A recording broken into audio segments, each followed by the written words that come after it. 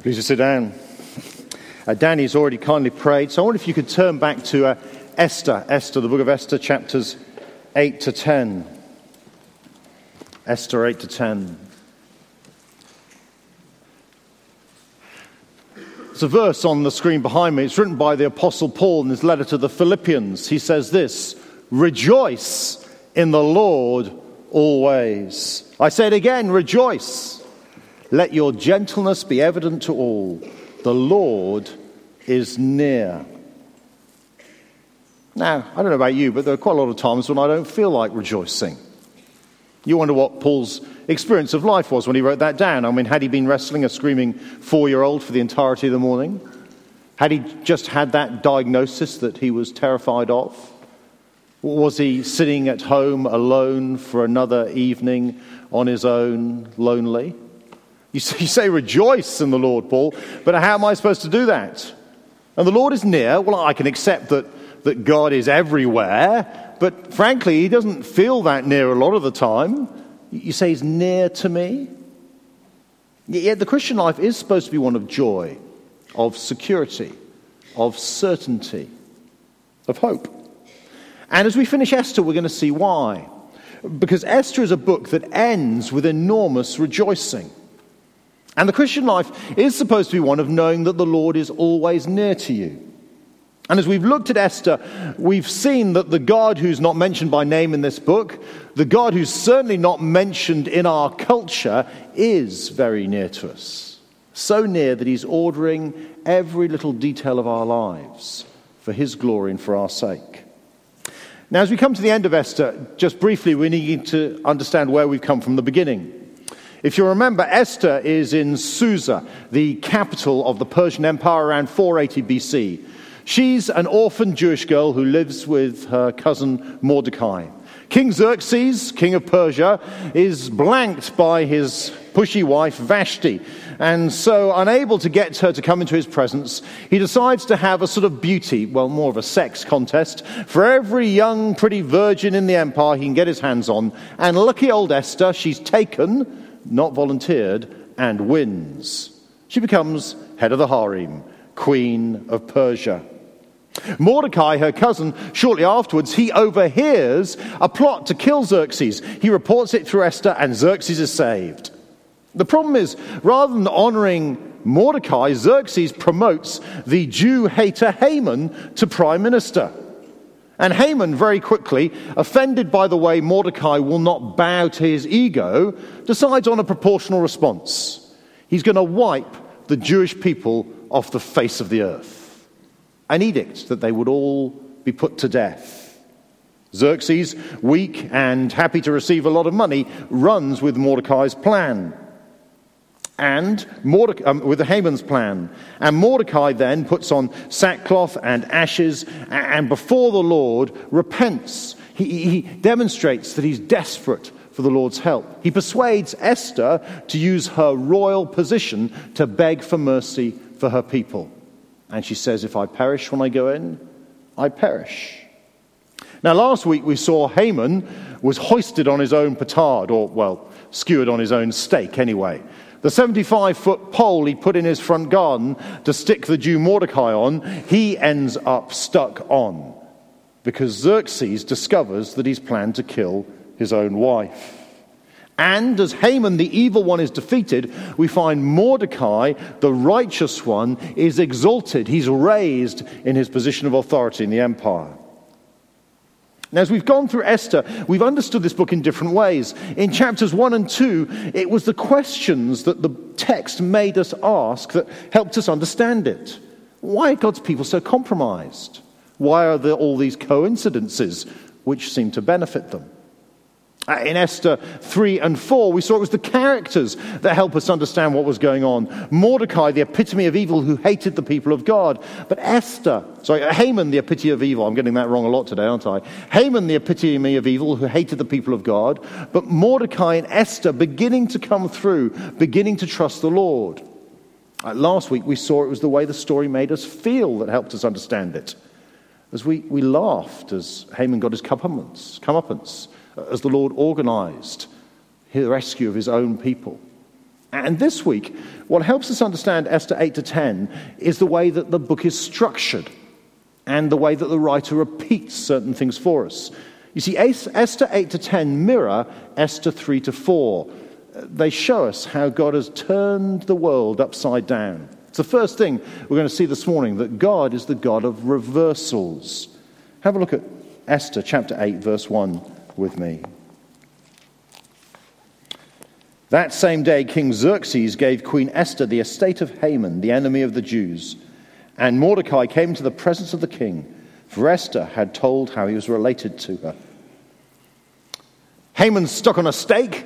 The very same time, Mordecai is taken into the palace, just as Haman used to be in the palace. But it's not just that Mordecai is welcomed into the presence of the king. Verse 2, the king took off his signet ring, which had been reclaimed from Haman, and presented it to Mordecai, and Esther appointed him over Haman's estate. That signet ring, which was the symbol of Xerxes' power, which had been given to Haman in chapter 3, verse 10, is now given to Mordecai. The house in which Haman had plotted the death of Mordecai now becomes Haman's home. But there's still an issue in the Persian Empire.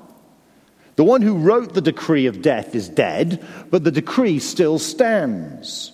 And so we read in verse 3, Esther again pleaded with the king, falling at his feet and weeping. She begged him to put an end to the evil plan of Haman the Agagite, which he had devised against the Jews.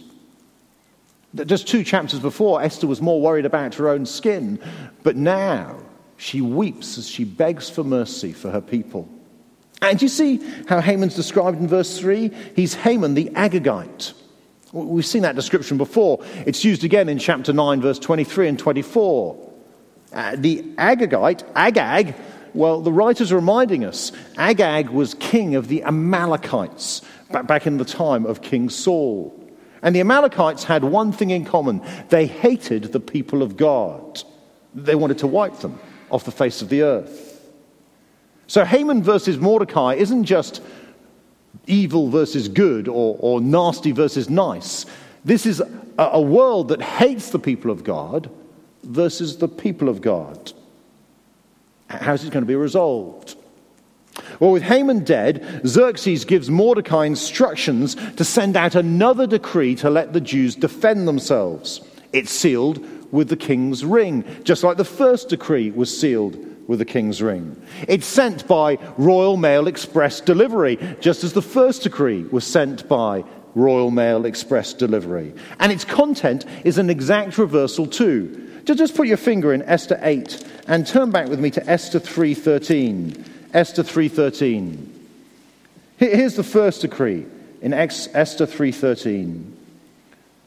Dispatches were sent by couriers to all the king's provinces with the order to destroy, kill, and annihilate all the Jews, young and old, women and children, on a single day in the 13th day of the 12th month, the month of Adar, and to plunder their goods.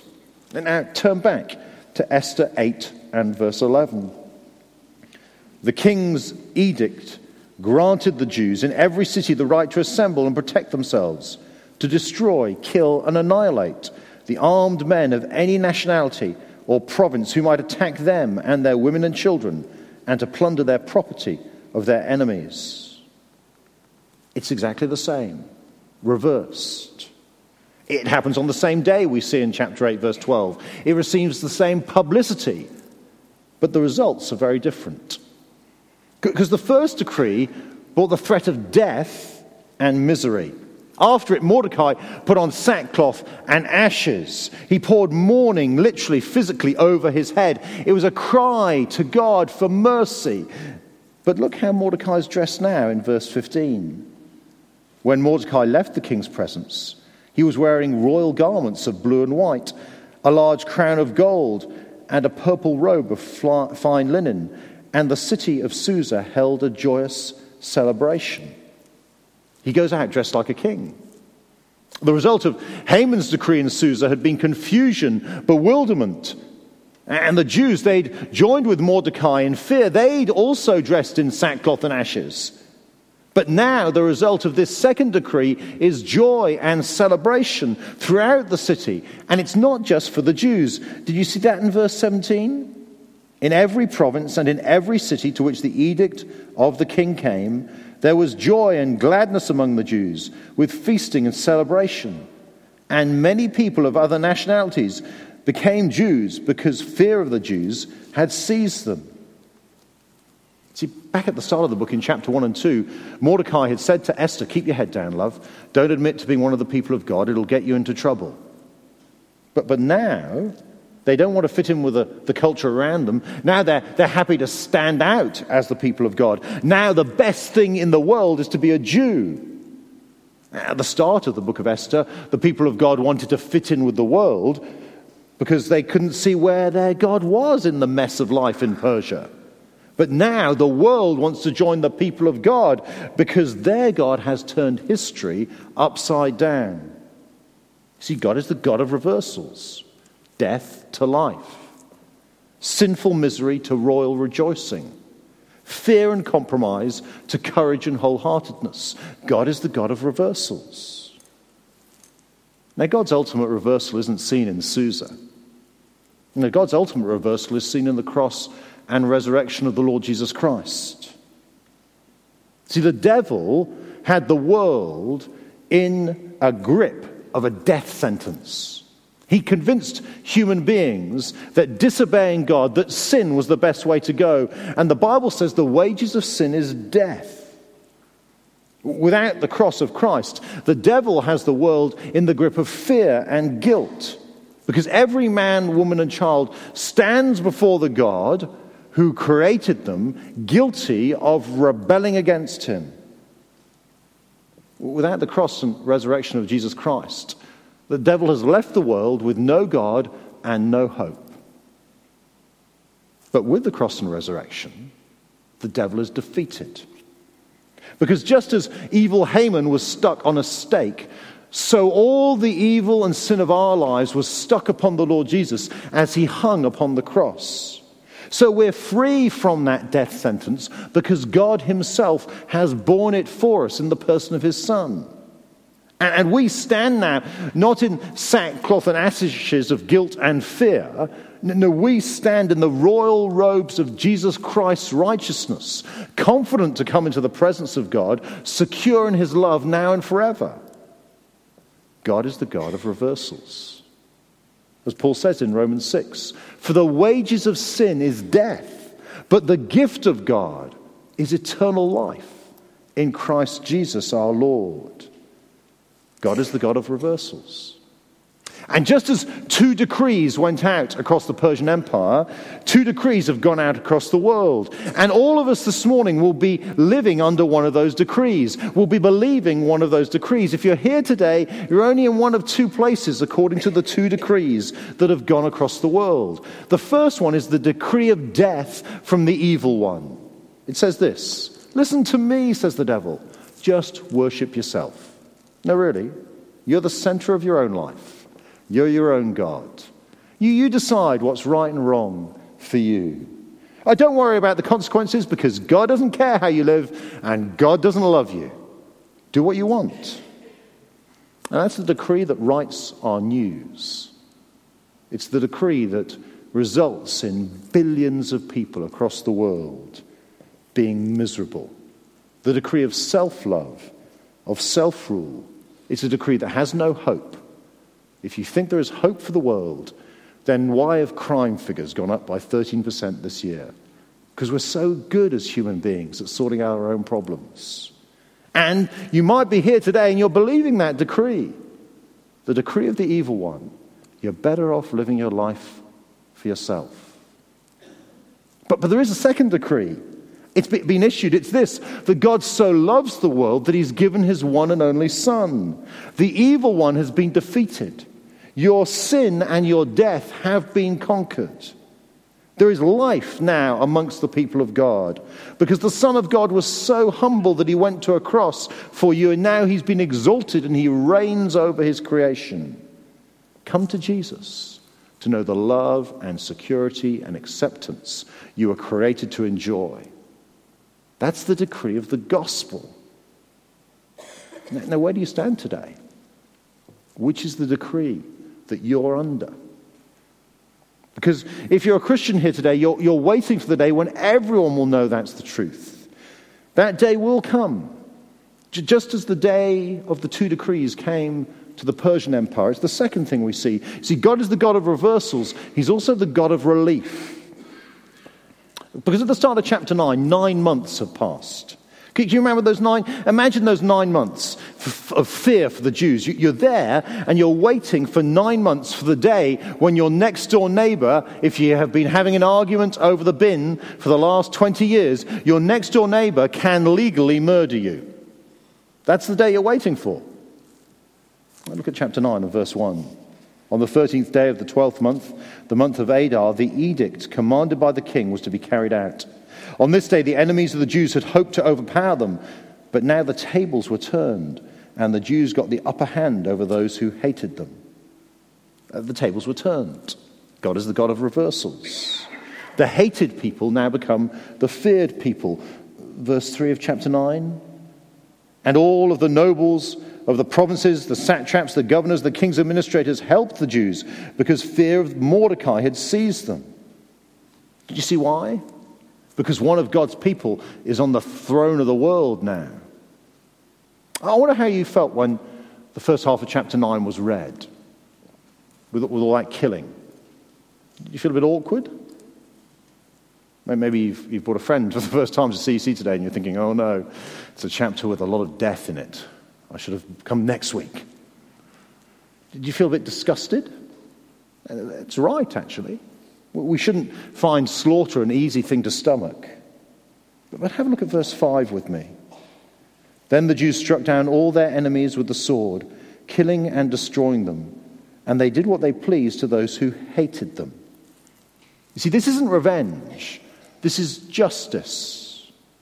The people who die are those who would have otherwise killed the Jews, who so hated the people of God, who were so intent on putting them to death that they ignored the fact that Mordecai was now second in command to King Xerxes and kept living as though Haman was still in charge. And so they die for it. And justice in the Bible is always retributive. That means the punishment always fits the crime. I think we've absorbed the belief of our culture a lot. Our culture basically believes that human beings are good, and as long as you get the circumstances of their life right, they'll turn out nice. Okay, so as long as they have the right education, the right home environment, the right family, no E-numbers, they'll all become nice, well-adjusted human beings. And therefore our justice system has the idea of rehabilitation. You put a drug dealer in a prison, you teach him how to be a plumber, and he comes out a drug dealer.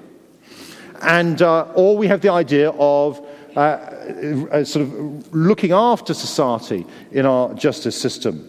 The idea of shutting people away so that we're kept safe. If you like, it's preventative justice. So we put the person in prison so they can't harm anyone else. Problem is, when they get out, they do exactly the same thing. But in the Bible, justice is always retributive. An eye for an eye, a tooth for a tooth. The punishment fits the crime.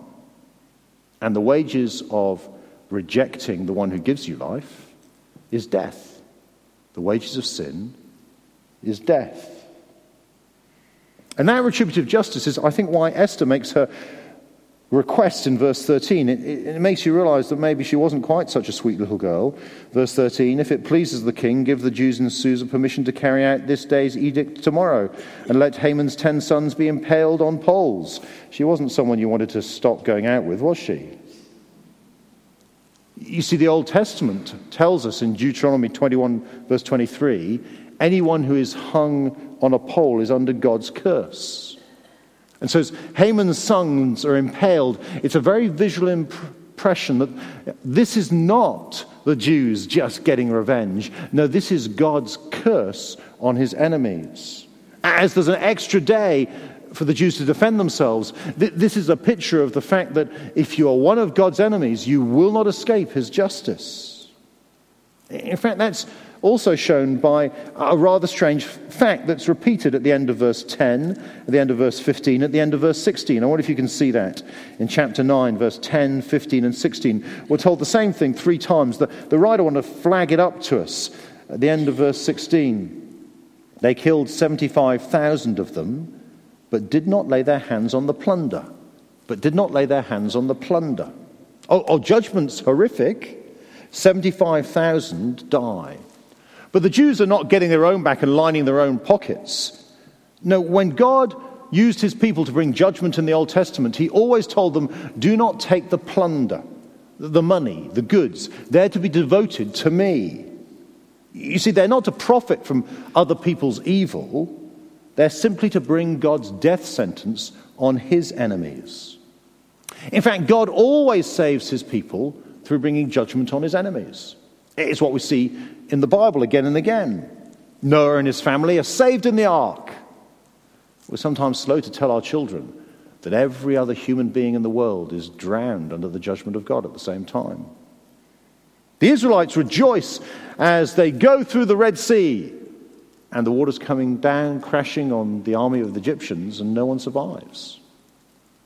The walls of Jericho fall down, and the people of God march in and put to death every single human being who lives in the city. You see, salvation always comes through judgment. It is a dreadful thing, the most serious thing, to be an enemy of the living God. Evil has to be destroyed. And according to the Bible, the source, the incubation center of all evil is the human heart that has rejected the God who loves them. And the reason I guess we often find this so hard in the West is we just live such sheltered, comfortable lives, most of us, that we just forget how evil is. You see, we sort of want a nice, tame God who doesn't rock the boat, who doesn't make us feel slightly awkward around our non-Christian friends and relatives, a sort of grandfatherly God who ignores all our little naughtinesses, who basically doesn't make us feel like we're slightly embarrassed about him. But God's not nice. God's not tame. God is good. He is so good. He's passionately good. He's determinedly good. He's so good he will not tolerate any evil. And that is very good news. Because can you imagine a God who just let evil go, who just didn't care, who was never going to do anything about the problems of the world? Oh, we all want justice. We all want an end to evil. We all want a God who will hold people to account. We just don't want him to hold us to account. But he will. And our good God is the only hope for our world. And if as Christians we ever doubt that God's judgment is a terrible thing, the only place we need to look is the cross of Christ. Jesus didn't do community service to save us. He didn't do a little stint in sort of little time in detention. Jesus died a terrible, agonizing death, a death that he would have to die if you or I were the only sinner in the world. That is how serious the judgment of God against sin is. Now, the New Testament makes clear that we don't bring God's judgment on the world. We're not to judge other people. We're waiting for the day when the Lord Jesus will return, and everyone will see that he rules his world, and everyone will fear him, and he will bring God's final justice. Because Esther 9 is a picture of that day. The day when those who've set themselves against the living God, who've rejected his love, and who's stuck with the lies of the devil that they're better living life for themselves, when those people will experience a dreadful judgment, a judgment that frankly will make Esther 9 look like a walk in the park. I often feel, and this might sound strange to you, I often feel I often wish that I could feel the horror of God's judgment more. You know, when the writer of the Hebrews says it's a dreadful thing to fall into the hands of the living God. Because I think if I felt that more, I might plead and pray for my friends, my family, those I love, who don't know Christ with a greater intensity. And if you're here this morning and you've not come to Jesus, I can just say to you that the Bible says you're in a dreadfully dangerous position. A dreadfully dangerous position. And can I urge you to come to him? Because our God is the God of reversals. And he's done everything necessary to forgive you anything and everything you've done.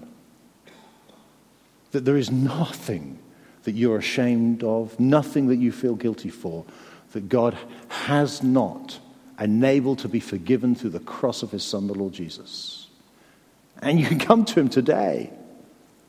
All you have to do is come and admit that you've turned from him and believe that as he died for you, he has won your forgiveness fully, freely. Come to him today.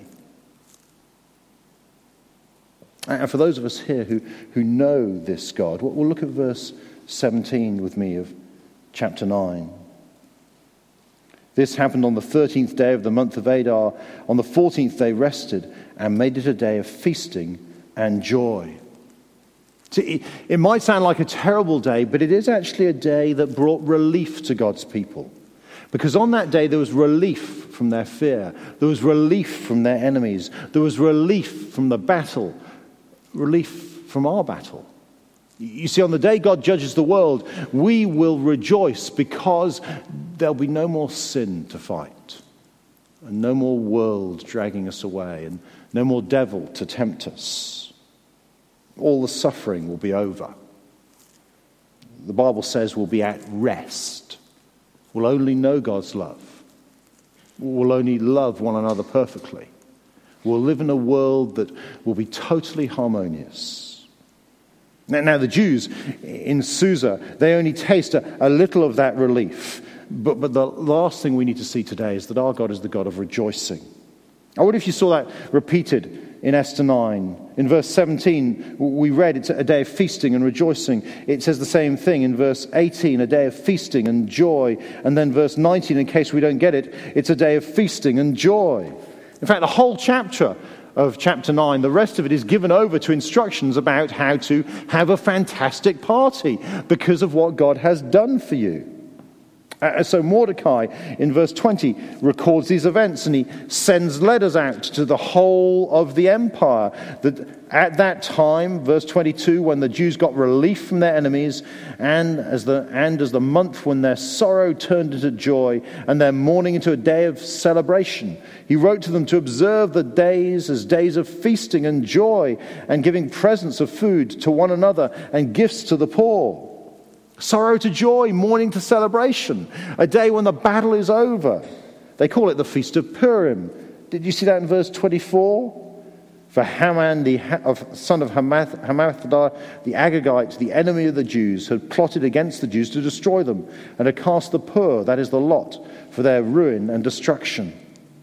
If you remember back a few chapters, Haman had cast lots to decide which day to kill the Jews on. But now they have a feast called Lot or Luck, simply to show that there is no luck in the world, but God has ordered the events to rescue his people. They're not rescued because they say touch wood. They're rescued because they trust their loving God. And being a member of God's people, well, it's open to anyone who'll come. Verse 27. The Jews took it on themselves to establish the custom that they and all their descendants and all who join them without fail observe these 2 days in the year. You see, if you today decide to join the people of God, if you decide to come to the Lord Jesus today, if you join God's people, you have rejoicing in the face of judgment, not fear, because it's the day when all the battles of this life are finished with. And look how it's rubbed in. You can't fail to rejoice on this day, says Mordecai. Look at verse 28. These days should be remembered and observed in every generation, by every family, and in every province, and in every city. Do you get that? And these days of Purim, just to underline it, should never fail to be celebrated by the Jews. Just to rub it in, Queen Esther sends out another letter saying exactly the same thing. Don't ever forget that God has rescued you. Don't ever forget there's going to be a day when you will enjoy his presence forever. Now the Jews still celebrate Purim today. But sadly, they've missed the greatest act of rescue that we're supposed to remember. Because do you remember Jesus with his disciples the night before he died? He told them, "Take, eat this bread in remembrance that I'm giving my body for you. To drink this wine and remember that my blood's been poured out in the new covenant, that you can know the forgiveness of sins fully, forever with me." And he promised them one day he would gather with them and there'd be a day of rejoicing. "I tell you, I will not drink from this fruit of the vine from now on until that day when I drink it anew with you in my Father's kingdom." And so we're to remember and rejoice. But I think our joy will be proportional to the relief that we feel. You see, if the cross of the Lord Jesus just forgives your naughtiness, then your joy is limited. I don't know about you, but as we've studied Esther, I very quickly made myself into Mordecai. You know, the sort of slightly half-hearted member of God's people who comes good in the end. And then last weekend, the Lord decided to show me I was Haman, as I struggled to celebrate the success of a fellow minister and felt a bit bitter inside. As I couldn't control my temper when my small child wouldn't bow to my will. You see, I'm Haman. I'm not naturally a God lover. No, I'm naturally someone who loves to be God. I love to receive glory and to worship myself. And yet God is the God of reversal. So in Christ, he took my punishment and he gave me his royal righteous status. At such a cost. See, it's only when you see that Jesus went through hell on earth for you, only when you stand at the gates of hell yourself and see what it cost Christ to die for you, that you will rejoice as they rejoice in Susa. See, there is one on the throne of heaven for us. Just as in chapter 10 we learned that there's one on the throne of the kingdom of Persia for the Jews. That there is one who works for the good of his people and speaks up for the welfare of all the Jews. He's not Mordecai. No, Romans 8:34 tells us Christ Jesus, who died, more than that, who was raised to life, is at the right hand of God and is also interceding for us. And so as we close, we need to remember these Jews who first received this book, they were in exile. They were under a foreign rule. They were oppressed as God's people. And they needed to know that God was for them. That in the past, he had miraculously rescued them by turning history on its head. And in the present, he was for them and he was going to keep them and protect them and love them. And in the future, they were going to go to be with him because he overruled all of history. See, we began Esther with a party thrown by King Xerxes, and it was a party that looked quite attractive to us. It was the party of the world that gave you wealth and wine and women and fun, and sometimes as we look at the party of the world as God's people, we feel hard done by. But as we end Esther, there's another party. It's the party of God's people, the party that we will rejoice in forever. And how do we rejoice in that now? We remember the cross of the Lord Jesus Christ. We remember that he is seated at the Father's right hand and he is for us. And we look forward to the day when we will just rejoice with him forever. We will rejoice with him in his perfect love. Who shall separate us from the love of God in Christ? Shall trouble or hardship or persecution or famine or nakedness or danger or sword? As it is written, for your sake we face death all day long. We're considered as sheep to be slaughtered. No, in all these things we are more than conquerors through him who loved us. For I am convinced that neither death nor life, neither angels nor demons, neither the present nor the future, nor any powers, neither height nor depth, nor anything else in all creation will be able to separate us from the love of God that is in Christ Jesus, our Lord.